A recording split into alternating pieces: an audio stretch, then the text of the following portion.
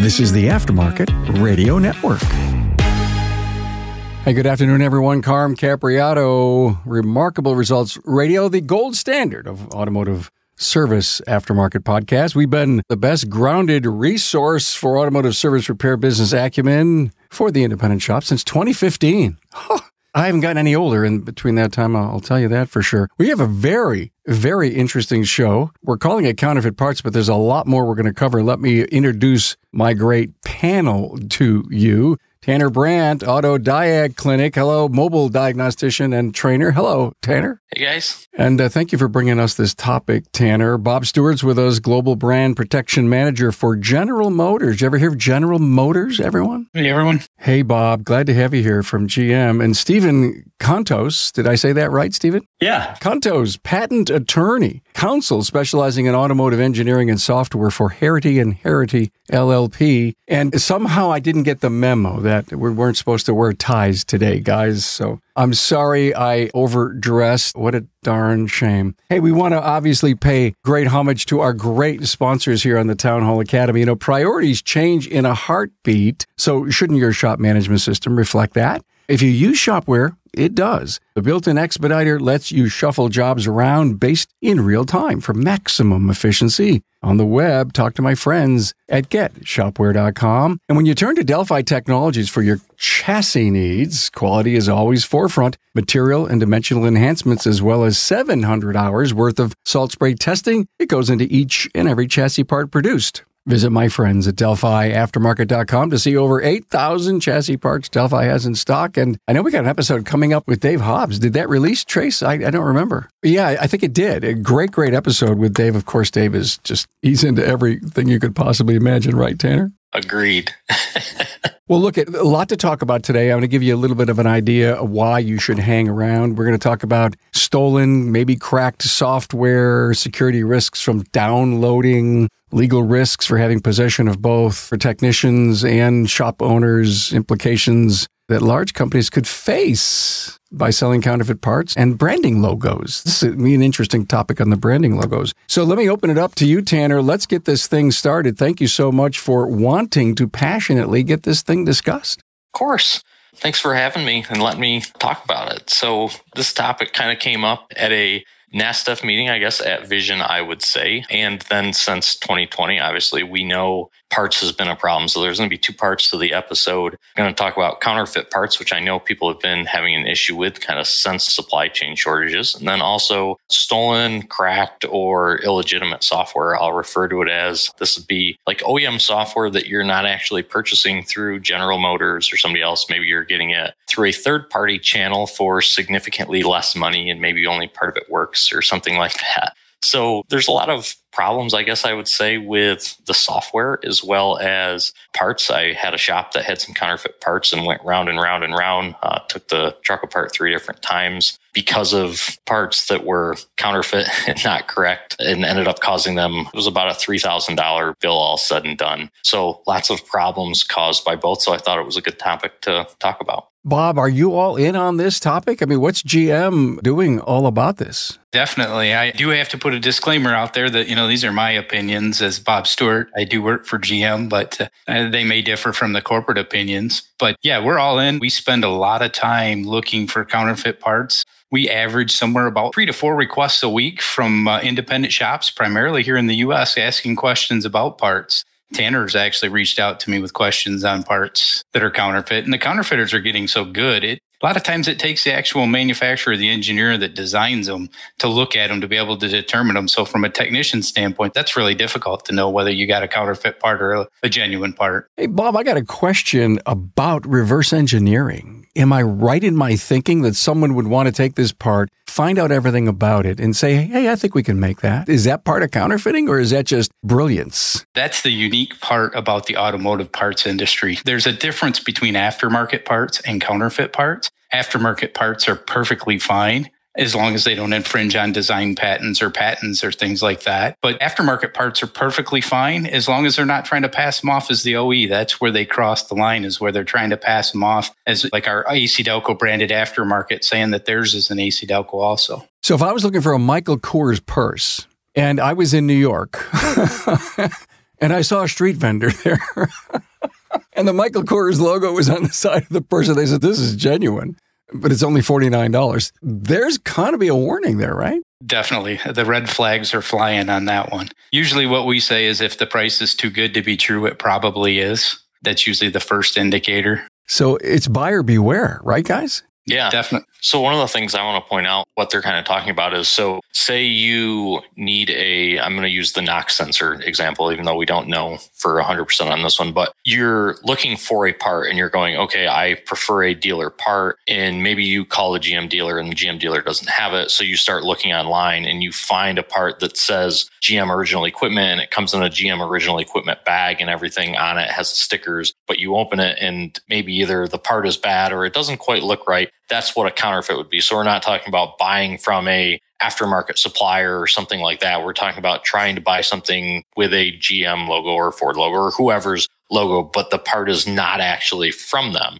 And this has become a big problem since, I would say 2020 is really when it started, since COVID, that these parts started popping up a lot of times through online resellers and things like that. One of the ones in particular that I have seen was a NGK spark plug. And this was something that came up and was posted that people had gotten NGK counterfeit plugs through an online supplier, and then they were aware of it. So it was kind of interesting. That was just one that I guess was kind of what I want to say went through Facebook, I guess, and was common knowledge. So that's what we're talking about as far as counterfeit parts. As an attorney, tell me about your angle on this, Steve, and have companies come to you and says, hey, I got to send this to you in the mail. There's something wrong here. Yeah, I'm based in Metro Detroit, so I see a lot of automotive work in general. But the two ways that this tends to come up, like where we see counterfeit automotive parts, is issues with a factory typically overseas opening up a third shift and just cranking out parts and then selling them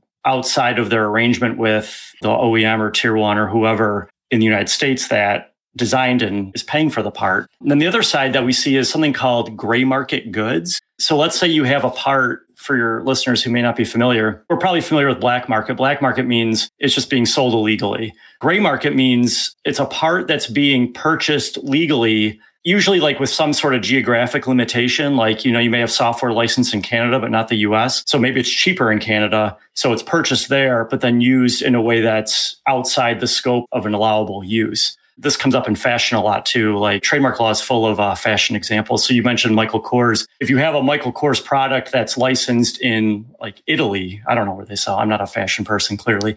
If you have a Michael Kors product that's licensed in Italy, someone goes there, buys a ton and sells them in the United States, that's a gray market good. It's a trademark infringement, even though it's legitimately Michael Kors. So there's a couple different nuances of how like counterfeit goods come up. One, like I said, is illegally making the product, sometimes in the very factory where the legitimate ones are made. Another common one is like the gray market, where it's purchased legally somewhere, but then used in an illegal way. Okay, I got to jump into this OES OEM thing, Bob, because the OES are the suppliers that make the parts for you guys, right?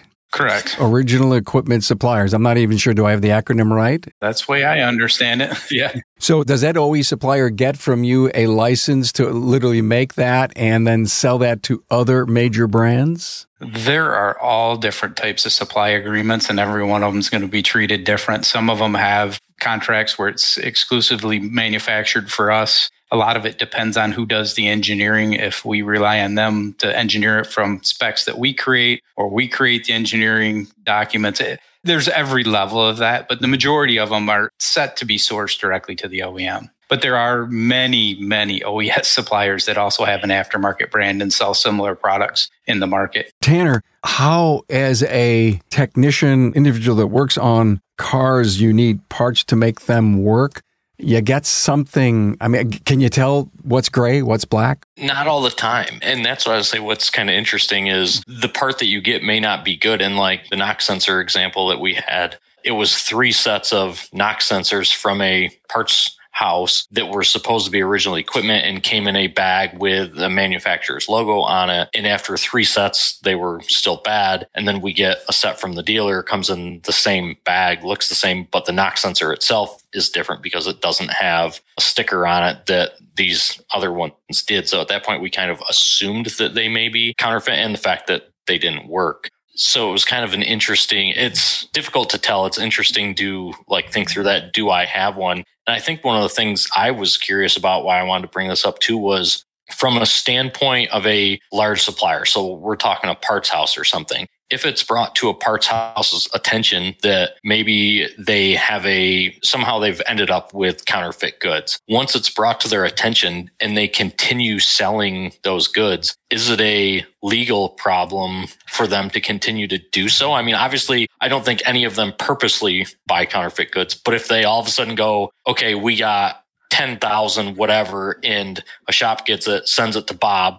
Bob says, yep, this is definitely counterfeit. The parts house is made aware of it, but doesn't do anything about it and continues selling them. Does that then have a legal implication to them? Something that surprises a lot of people is that you are liable. It's a strict liability tort. Strict liability just means that you don't need to know that you're infringing to be liable for infringement. So if you're buying parts that you think are legitimate, it certainly helps you if those are your facts. The judge will be sympathetic, the jury will be sympathetic, but theoretically you are still liable, especially on the patent side. You're liable for patent infringement. Patents protect inventions. So think of things, sometimes software. Like tangible things, software is usually covered by patents. You're liable for patent infringement if you make, use, sell, offer to sell, or import a patented product. So if you have a listing up on your website for a product that you believe is legitimate, but it's actually committing some sort of patent infringement or it's counterfeit or whatever, you could still be liable as an infringer. There's a lot of nuance that goes into that.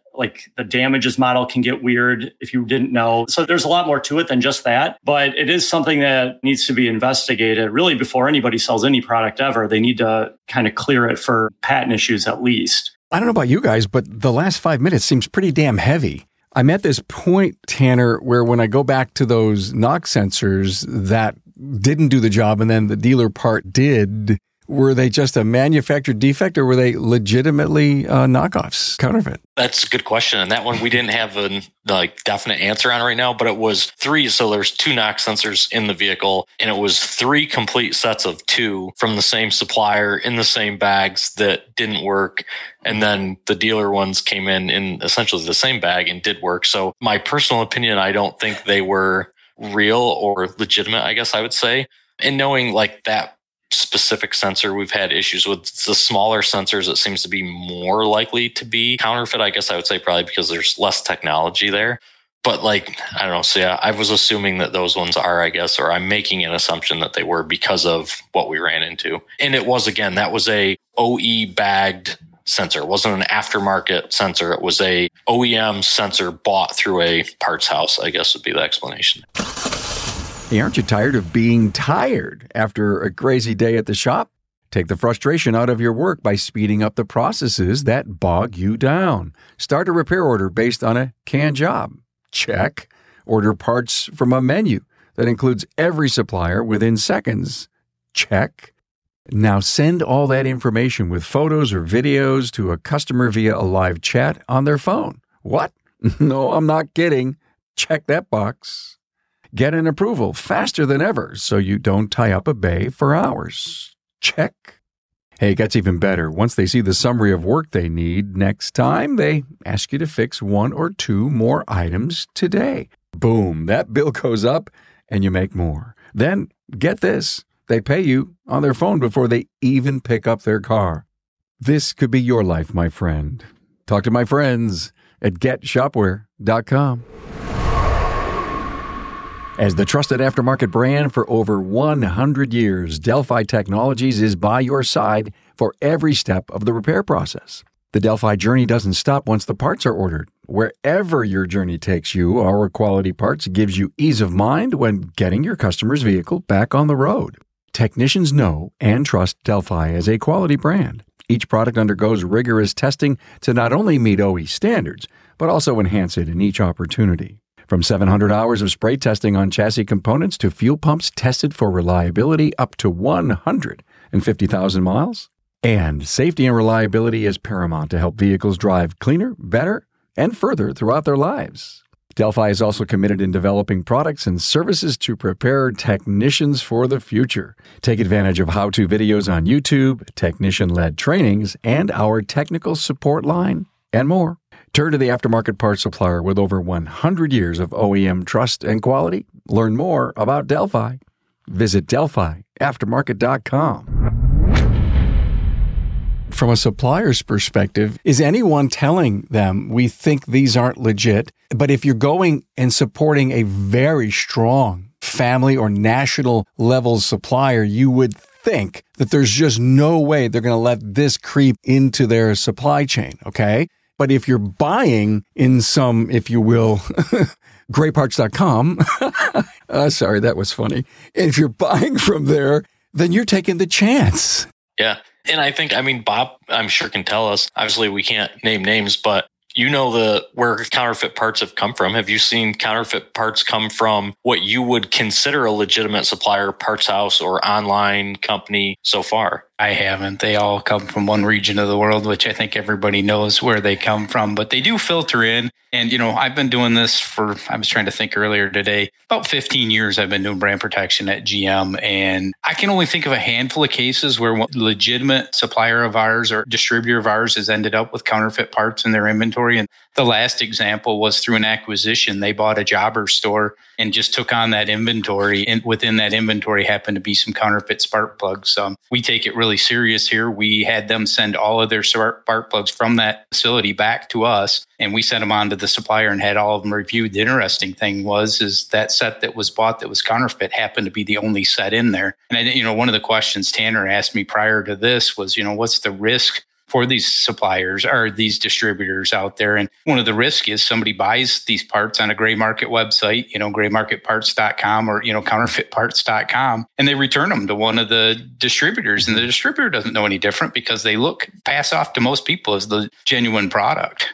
Did you hear what he said? 15 years under brand protection. It'd be like, at the campfire and hearing all these crazy stories that you would never imagine or believe what happens. Amazing. We can't solve this problem, but we can bring awareness, which is exactly what it is that we're doing. Tanner, we're talking about software too. Can we get some bad software? Yeah. So software is kind of an interesting thing. There's aftermarket scan tool software, then there's OE software. And OE software, we'll use GM as an example, TechLine Connect, SPS2, GDS2. That's the OEM software. And the OEM software is available to the aftermarket. Some people that are listening still may not know that. So you can be in the aftermarket and purchase OEM software directly through the OEM. So that's fine. But what happens sometimes is people go and will find through gray market websites, black market websites, that they can purchase software that is maybe an offline version, it's called, or you're purchasing it. Some person via Skype is logging into your computer and downloading the software onto your computer, and you're using cracked software or maybe it's a engineering level software that you're able to get because you can't do a used module, but you've heard that X engineering software can do it. And the engineering software isn't available to the public. And then you're downloading that from some company, some guy through Skype or something like that. So that's how you can end up with illegitimate or cracked or stolen software. And there's definitely,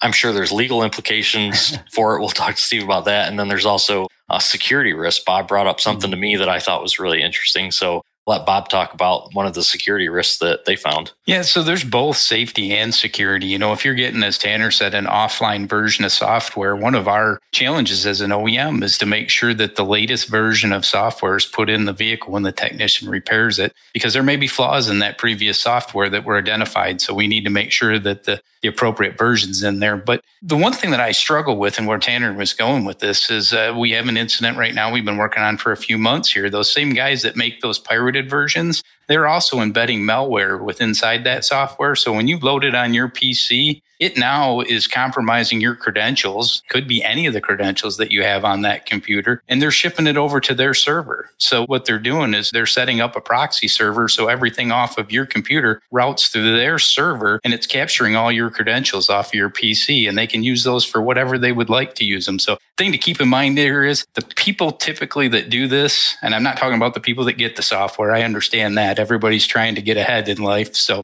that's understandable. But the bad guys that crack the software and things like that, they're bad guys for a reason. And they're always looking for a way to get an edge on something. So they're skimming credentials. They're taking information off your network, off your PC, and sending it whatever they can do with it. That's why there's a whole dark web out there of selling credit card numbers and credentials to different things. They're using it for that also because they're the same people. We talked about the counterfeit parts being in China. I see a lot of traffic in Nigeria and Ghana. I think everybody's really familiar with what the Nigerians do in the financial schemes. So these are the places that some of that information is being sent when the software is installed. And one of the things I've been kind of saving this one and keeping it in the back of my head for this podcast, and I didn't bring it up to anybody. I didn't tell Bob this one yet too, but there's going to be a lot of people scratching their head here. So imagine that one of these PCs, somebody that works for your organization. So I'm talking, let's say like a big multi-shop organization. And one of your technicians has downloaded this software on a laptop, and it's now looking through your network, and they get your credentials, they get a password. Now all of a sudden they can see your customer data. They have your customer's address and they have your customer's VIN number and your make model of a car. So stealing cars throughout the US has become a bigger thing. We suddenly in my area in the past 3 months have had a big issue with, I haven't reached out to anybody yet about it because they're probably going to go, oh, why does this guy know everything about it? But there's certain cars that are stolen more than others. At ETI a couple of years ago, I spoke up kind of, I guess, without anybody knowing who I was. And they had a picture on the screen of these are the most stolen cars. And they're like, yeah, they're really sought after. And I spoke up in a room full of like 1,500 people and said, no, they're not sought after. They're vehicles that are very easy to steal with certain tools. And they take literally under 30 seconds to steal the vehicle. So if they have your customer's VIN number and they have the address, they have the ability to go, okay, this is a car that's easy to steal and this customer has it. And when they have a group of people that's working, let's say they're working Detroit this month or they're working Chicago this month. And I bring it up because these cells seem to move from state to state in different areas. And we know from law enforcement that it's like more or less the same groups of people. They could essentially skim your customer database and say, these are the cars that are easy to steal. These are the addresses where they're at. And they have the VIN number. Now, they don't need the VIN number to steal the car, but they at least now have the address of the vehicle and know what kind of vehicle they have and can make a decision and go, yep, this customer in this area, Metro, Detroit, whatever, Denver, Colorado, wherever they are, they can make a list of cars that are easy to steal off of your customer database. And essentially, they realistically could, hopefully not, but could end up with key codes via a VIN number. Now, obviously, many OEMs try to prevent that, but if they hack a OEM, they could end up with key codes, VIN number, and realistically cut a key and go right to the vehicle and then program the key. If it's a push button vehicle, it's even easier. So there's that big security risk that comes with this that needs to be thought about as well. So one thing to keep in mind is that like there's the intellectual property infringement side, then there's also the business side of things. And so even if a company like a tier one supplier wasn't going to find themselves liable for some sort of IP infringement, they certainly don't want to be on an OEM's bad side for letting this backdoor security issue into a car. But a couple places where I've seen security come up a lot is with vehicle, like there's all this talk about cars are just giant computers now that move. And like they've got to be able to trust the data that they're getting. And there's more and more ways for the wrong data to be injected into the car. And if the car trusts it, you could have major problems. The other thing is with like DSRC, Bluetooth low energy, like 5G, just the way that cars are starting to talk to each other. Like there's vehicle to vehicle, vehicle to infrastructure, just all this additional communication that the car needs to make sense of now. It creates enormous opportunities for fraudulent data to make its way in and to tell cars that things are happening that aren't happening. And then you add one more layer on top of that, autonomous vehicles. You've got theoretically somebody who could control vehicles, like a fleet of vehicles, like all going down a freeway. So I think the safety issue, maybe not just safety, but the security issue is massive. And I'd be shocked if OEMs weren't paying a ton of attention to it. I don't see that a whole lot directly, but it's pretty clear from the type of technology I work on that those risks are there and they're being addressed by the OEMs and the tier ones. Don't let the OE get upset at you. And I was really moved by that. So how does the OE get upset at me? Because I didn't have security, a firewall. I failed in some step of the way. And it was because I put that counterfeit part on, malware, boom, and in. So I'm floored about this. And the next thing that I can think of, Tanner, Steve, and Bob, is we need licensing and we need vetting. I mean, it goes back to the whole thing with NASDAQ on making sure that, who can do keys. Are we at that particular point where if this is a legitimate part, it needs to be the person who's touching it and hooking up to it has to be vetted to make this thing turn on? Am I off the charts here, or am I going somewhere smart? I think you're on to something, Carm. I know there's a lot of OEs talking about that. I know we've taken a slightly different approach to that. We've focused on hardening the vehicle so that it doesn't really matter who does it, who's performing the repair on it, that they can't damage the vehicle or put the vehicle owner in harm's way. But I do know that there's a trend in the industry to start verifying the technician that's actually performing the work and knowing who's doing that. And for other reasons too, as you mentioned, NASTEF, there's some issues with technicians being targets by criminals for the tools that they own. And that's part of what's driving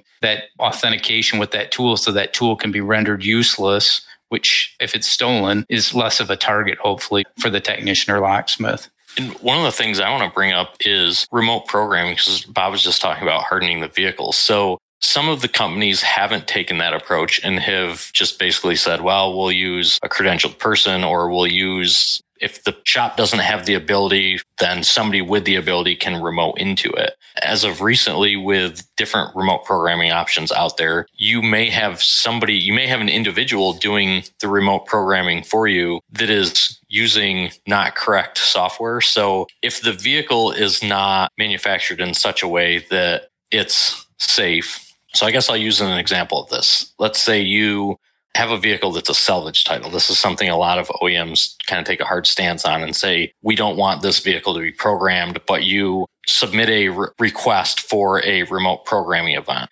And you may or may not know the person that's doing the remote programming, and it's an airbag module. And I'll use a Chevy Suburban, for example. If it has airbags for the front and back seats, but it's a salvage title and they don't want to repair the airbags in the back, and there's a communication line going back and forth with the expert, you could technically program the vehicle as a two-door truck and it would exclude the rear airbags. And at this point, the vehicle's programmed incorrectly. And because you're possibly using a remote service that maybe somebody is using illegitimate tools, you don't know that that's gone on. With a factory tool, maybe that's not possible and you don't have to worry about it. But if you don't know the software that the person is using remotely, you can end up with problems like that, or they're using an engineering tool remotely via OBD, and now things can be changed or programmed incorrectly, and you're giving a car back to a customer that may or may not be safe, but you feel that you've done everything correctly, and you're assuming that the vehicle manufacturer has taken the stance like GM and said, we're going to try to make our vehicles safe, but they can't account for somebody using software that is doing something it's not supposed to, or that wasn't supposed to be available to the public to begin with. So there's that problem too. And I guess one of the things that I was curious about with this will be for you, Steve, is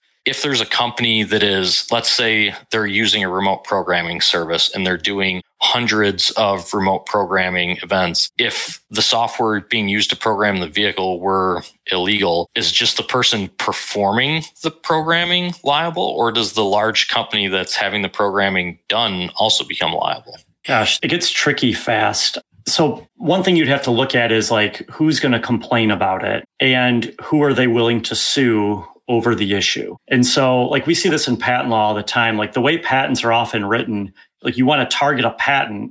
So patents don't always cover software. Software is sometimes patents, but almost always copyright. So it's a different body of law. But when you write a patent, you focus it on your competitors.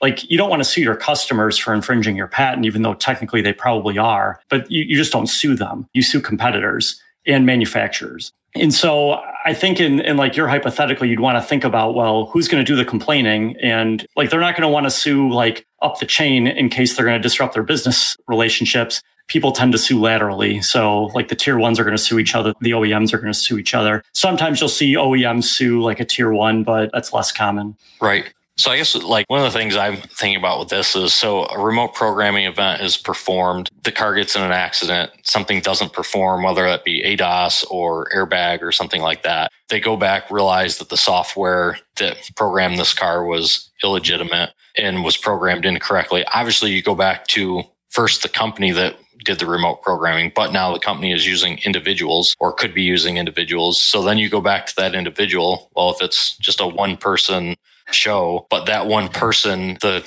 car was fixed X big collision center and they're using remote programming for all of their programming. And you realize that that same person programmed 6,000 cars for them over 3 years, but it's just a singular individual. There's nobody really to sue there. So then does it end up that the person that was hurt in the accident or whatever goes after the collision center, but then you also realize that the illegitimate software has been being used for years to make money. So I guess, Bob, too, this would be one of like somebody's in violation, I guess, of like a EULA agreement, or they're using, as we found out, engineering software. One individual is using engineering software through a remote platform. So now all of a sudden they have the ability to make, hundreds of thousands of dollars versus one programming. It's not really a big deal. GM's going to look the other way. But if they're using that software to do thousands of programmings for a large company, does that then become a legal risk? I think in general, Bob may have his own answer, but in general, if the person that is liable is not a deep pocket or a deep enough pocket, like certainly GM or any of the automotive OEMs have the means to crush individuals in a courtroom. They're not always going to take the time to do it. It had to be pretty egregious, I think, for them to make that. At that point, it's a business decision. Do we just want to spend hundreds of thousands of dollars, maybe $1 million, like on something that will never recover? But I do think it touches a lot on warranties. So that's where, like you mentioned, the big collision shop that may have contracted this individual, there's got to be some warranty there. And so I think that they would probably pursue it as a warranty claim as opposed to like an intellectual property dispute, and warranties are outside my area. But that's how I would see that going. It'd be pretty unusual for a big company to sue an individual for some sort of IP infringement at that level. Guys, there was the John Eagle case that was so big, so prominent. It's like when they turn Tesla into full autonomy and something happens and it's all over the news, like John Eagle was. All this stuff is important, and some people are taking shortcuts and not doing it, if you will, legit, and yet nothing has ever happened to the point where there's legislation or pressure to get it right. And so it seems like every day is a, bless me, Father, shortcut next day kind of thing as we continue to dive deeper into things we're talking about here that don't seem to be 100%. One area, like especially in IP law, like the tide can turn pretty quickly. Like, so a couple of years ago, we saw some automotive companies using design patents to go after some aftermarket product companies, which was kind of an unusual strategy at the time. And I think they had like moderate success. So it really, a lot of times it just comes down to how annoyed is the legal department and like how much pressure are they getting and how badly do they want to go after an aftermarket company. It's a little easier, I think, between the OEMs and the tier ones. But when you're talking about an aftermarket company, which doesn't have quite the same kind of legal relationship with an OEM, there's certainly a line that you can cross where that's going to get their attention, that they're going to be mad about. And that line has a dollar value associated with it. And then you've got like the OEMs certainly rely on dealers. They rely on like smaller shops to do a lot of the work that they just can't handle. So there is like this symbiotic relationship. And I guess everyone just doesn't want to disrupt that. And they just need to be really careful about everything they're doing to make sure that they're not going to push too far in either direction to get on anyone's bad side. I know it's like not the lawyer answer, but it is the real answer. No, it was a typical lawyer answer. Very good. Are you a politician, Steve? No. Oh, God, no. Yeah, that sounds like what he was. That's right. Exactly what you'd expect a politician to say. Any implications from large companies that would sell? Have there been any suits that anyone knows for big egregious break in intellectual protocols at all? Bob, maybe like EULA agreement problems? We've not had any big companies really per se. It's usually small, bad actors overseas doing things that they shouldn't do, usually trying to make money. I think to kind of answer Tanner's question, your hypothetical question, Carm, GM, our biggest priority is safety. And like Steve said, we probably wouldn't sue an individual. Our biggest focus is going to be on that vehicle owner and their safety. And you guys were kind of talking about software mismatches. And I have an actual story from one of our engineers where development software was used internally inappropriately. And a vehicle got built software-wise, configured with the wrong options on it. And one of our engineering leads drove it home, turned on the Super Cruise, and lost control of the steering wheel. He was not able to steer the vehicle. So it's very important. And those are the kind of the safety things that we build into our service tool so that can't happen.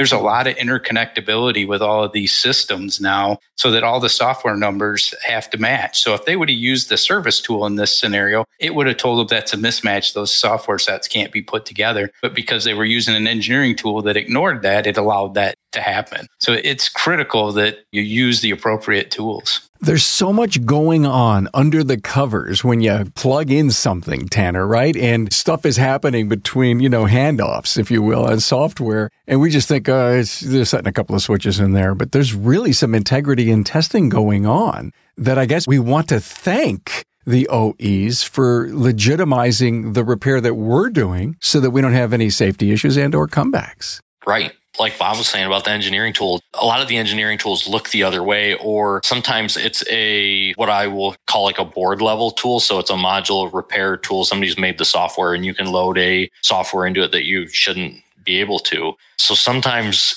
if you're the person doing the programming, I'm using OE tooling and that's all I'm using when I'm programming a car for a shop. But if you don't know the person that's doing the programming, or you don't know, maybe you're using a remote service, what they're using on the other end, you should typically get like if I do a GM TCM, for example, there's a warranty screen afterwards and I print out the warranty screen and that goes in the invoice. If you don't have a way to know what software the person that's doing the programming is using, and you're returning the vehicle to the customer could be possibly in danger if it's a safety critical system like Super Cruise and stuff like that, or the vehicle could not be repaired correctly. And the safety thing I want to bring up, because in the collision space, remote programming is such a big thing. And that's where I'm getting at, is like some of these collision centers are solely using remote programming. So if all of a sudden it's one car here and there, that's probably not that big of a deal. But if they're doing all of their cars through all of their centers all across the US through remote programming, and they have no idea who's doing it this day to that day,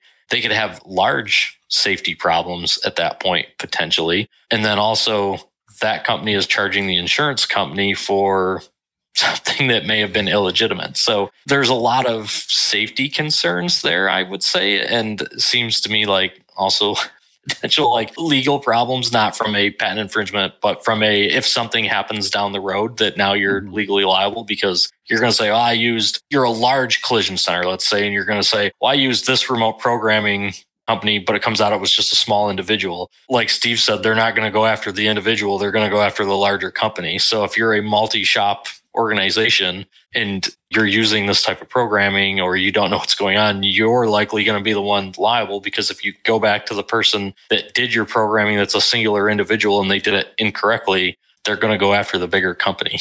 I don't know about you, but we're 40-some minutes in here. I can't pick up my head. It's so heavy. There's two things I want to cover. I want to talk about branding. If I have a BMW shop, can I use that logo anywhere? I want to cover that, but I also want to make a point about do-it-yourselfers. And it just seems to me that there's still advertising.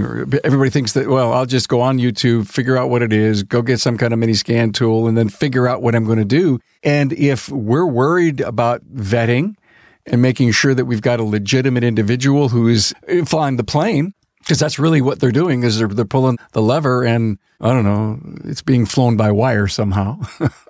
There's a great analogy, by the way. I like that. I always talk myself into these great ideas, but the DIYer is going to almost disappear. I mean, can you even do brake jobs in the next 10 years? Not unless you have a tool that can retract calipers in the back. So I think DIY is going to go away. I think my personal opinion is some of the larger companies don't seem to understand where vehicle technology has gone, and they're still chasing that DIY customer, not realizing that, no, the DIYer can't do brakes on their car, possibly. Maybe they shouldn't be taking the front bumper off to change a headlight, because when they move the front bumper that they may possibly hit a radar sensor that's under there, or take something off and forget to plug it back in. And now all of a sudden they have a safety critical system that they've caused a problem with. So I think DIY is definitely going to continue to go the wayside. I mean, there's certainly YouTube videos out there, but are you going to trust the YouTube videos? And the other part of this, to kind of tie some of this together, is then you look at a video and they're like, the person goes, if you use this link to buy this product I get credit. Well, the link is almost always through a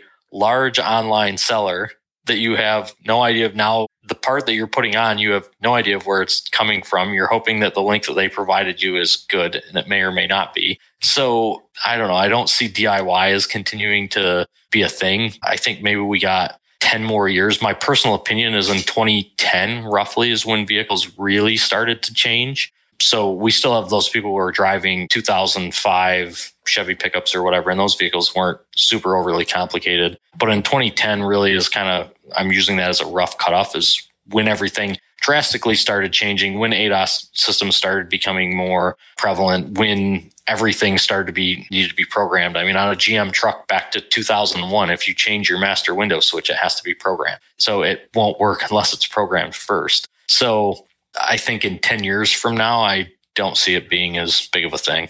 I was going to say, I think that's pretty unique because Tanner had mentioned it earlier. The products that seem to be being counterfeited are those smaller things, spark plugs, NOx sensors, fuel injectors, some of the things DIYers typically try and attempt to do. And the YouTube videos, as you brought up, Carm, kind of are directing people to do that DIY stuff. So there's a convergence of those two things. But I think what's really driven the smaller components, believe it or not, is the cost of shipping going up. They're starting to target the smaller stuff because it's easier to ship in the country. And they don't ship in large containers anymore because when they do, if it gets stopped by customs, they lose everything. And if they ship in small parcel, customs has so much they can't inspect. So a lot of the stuff leaks through and slips through. I don't even want to think that it could be like smuggling. I don't even want to think that. It's exactly what it is.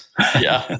I would say, and for everybody that's on here too, I didn't bring this up in the beginning, and I guess I should have, is a lot of people attend SEMA. I mean, Carmen and I attend SEMA every year. Bob attends SEMA. The whole downstairs, we won't talk about what it's called, but the whole downstairs, Bob can tell you that there's people walking around looking for counterfeit goods in the entire downstairs of SEMA. So if you're going to yourself, man, I've never really seen this stuff, or I don't think I have been to SEMA, and you walked around the bottom floor, or I should say at SEMA, it's at Apex. Sorry. Well, Apex bottom floor right now is Joe's Garage. It's different, and they put, I think, what you're referring to in another segment of the building. Yeah, it used to be downstairs. So I'm saying in years past, if you've gone, that's why if you had gone in years past and you had gone down there, you would have seen some of the stuff. And yeah, was moved last year. Joe's Garage is downstairs now. But if you go to that area where it's, I guess you'd call it international business, for lack of better terms, and walk through, at that point, you could see some of the stuff that it looks identical. It may have an AC Delco tag on it. It may have a Bosch tag on it. Who knows? But there's a lot of, I guess, Bob, would you call it, you're there looking for counterfeit parts? Yeah, and it gets very confusing, partially because of the way that businesses operated outside the U.S. They don't have the traditional distribution model. So some of those people that you see in the international area are just distributors of some of our second level distribution and things like that. So it gets very confusing if the stuff is legitimate, like Steve said, maybe gray market stuff not intended to be sold in the US market, or is it somebody trying to pass it off as counterfeit? So you have to have conversations with a lot of people. I don't know about you, but I don't know if I can handle much more of this. My brain, and I do love Swiss cheese, but that's kind of how it is. And I think you're right, Tanner. I think we have to come back and do a part 2. And there's so much more to talk about. But before we end, teased our great listeners about, what if I have a BMW shop and I use that logo? I mean, Steve, can I do that? That touches on something called trademark law. Trademark law protects brand names, logos, slogans, things like that. So the challenge with it is that you are certainly allowed to do things like compare your product to someone else's product. Or I had a case years ago where somebody was making an aftermarket automotive product and they wanted to be able to communicate, can I tell my potential customers that this product will work with their car? And of course, the answer is yes. You can nominally use other people's brand names and logos. Brand names, yes. Logos, maybe, in that way. If you're a legitimate business and you have a legitimate partnership with a company, especially a larger company that you want to be friendly with, it's much, much better to reach out to them and get some sort of permission, or at least ask what their guidelines are, find out where their specific line is. We've talked about DIYers, in Metro Detroit, we have a ton of DIYers here, which should not surprise anybody.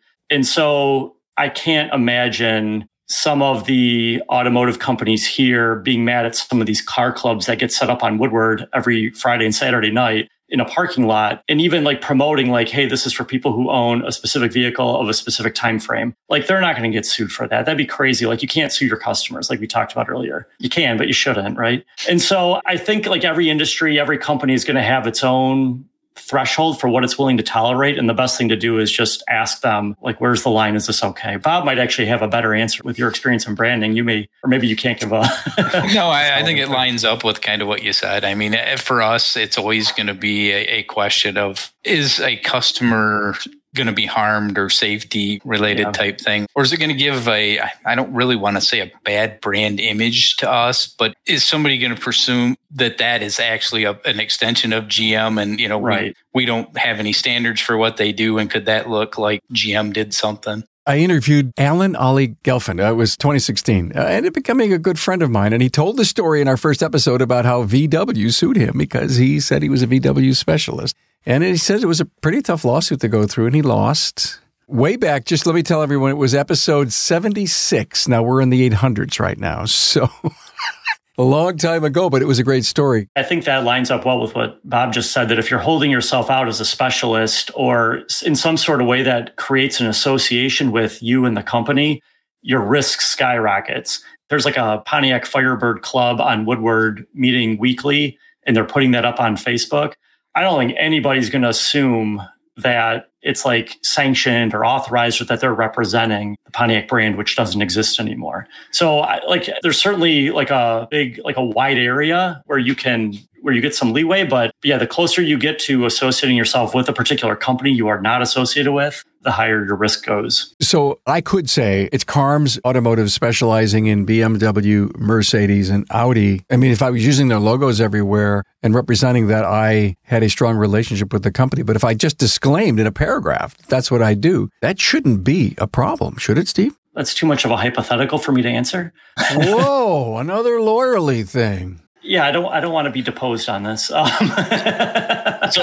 I guess sort of change Carm's question or answer here. From what I've seen, because I've had several shops get cease and desist letters. Typically, the cease and desist letters cease and desist letters come from when a logo is specifically used on a website or on a banner on the front of the shop. So, for example, they said, this is Tanner's Auto Repair, and they had a GM logo under it. Or most of the ones I know were European car companies. They seem to be, I guess, more apt to send letters. But doing that, putting a logo on their website or on their business versus just saying, I specialize in whatever car. Yeah, so trademark law is all about deceiving the public. The whole point of trademark law is to prevent people using brands inappropriately in a way that deceives the public. So if I put a big GM logo out on the front of my building, it kind of suggests I might be affiliated with GM. Certainly you could work on their cars, but you can do that without being affiliated. So the more that you do that looks like you are legitimately tied to them, the more likely you are to run into an issue. Saying things like, we handle or we specialize in European cars, you're not going to get in trouble for that. If you say specifically BMW, maybe BMW would get mad. I don't know. It just depends. Tanner, thank you so much for bringing this topic and our guests. Tanner Brand from Auto Diag Clinic, Bob Stewart, Global Brand Protection Manager for General Motors, and Stephen Contos, patent attorney, who was a politician actually on the show. He specializes in automotive engineering and software for Harity & Harity, and I understand, sir, exactly. But this was great. We talked about counterfeit parts and software, and we talked about the gray market to be careful and watch out for. I think you may have changed some people's thinking and thoughts on if there's a problem with this part. Was it really a legitimate part? And why should I use 3 in a row to find out that, whoops, I should maybe go somewhere else to buy the part? But a lot to think about, a lot of exposure that we have. And we're working on an episode about network security. Bringing in some people to say, even in the small shops, Tanner, they've got to figure out and legitimize the stuff that's getting up and out and over the network. So if some illegit comes in with some malware into a part and they try to fire it up, and is there the potential of the possibility that some of these super network specialists can even rat that out? Maybe. I don't know, but I have this huge curiosity to do an episode on that. So thank you for helping push my think in that regard. Honored to have you guys all here, and stand by. These guys will be back in the future. Thanks, guys. Thank you. See you, everybody. Thanks for being on board to listen and learn from the premier automotive aftermarket podcast. Until next time.